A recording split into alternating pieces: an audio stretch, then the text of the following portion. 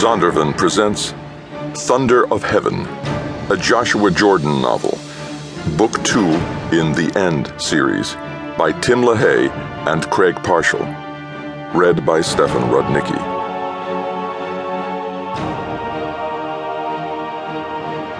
Part 1. An Ill Wind Blowing. We can absorb a terrorist attack. President Barack Obama, quoted in Obama's Wars by Bob Woodward.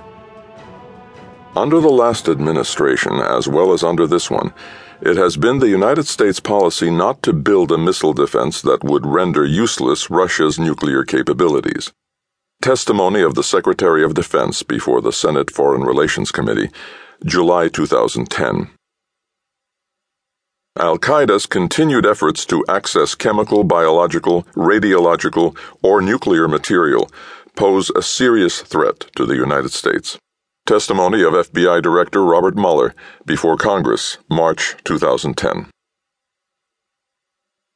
Chapter 1. In the Near Future.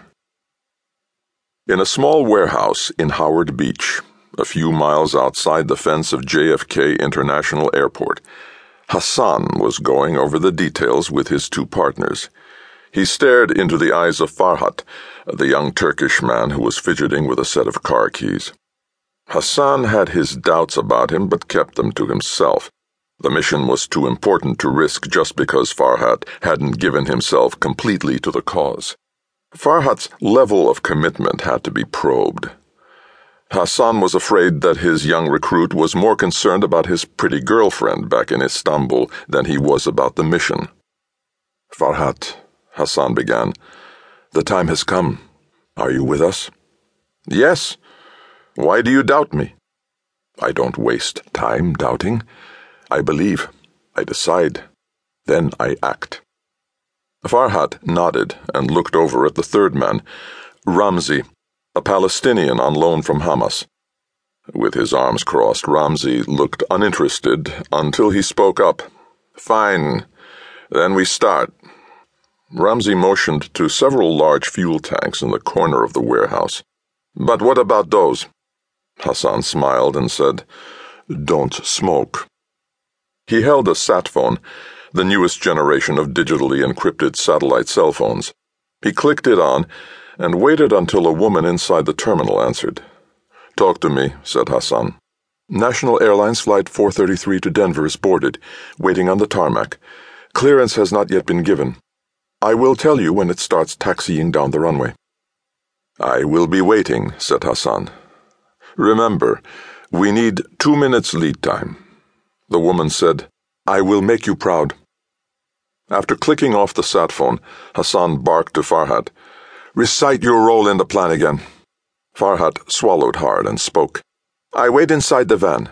I do not start the engine until I see your text on my all phone.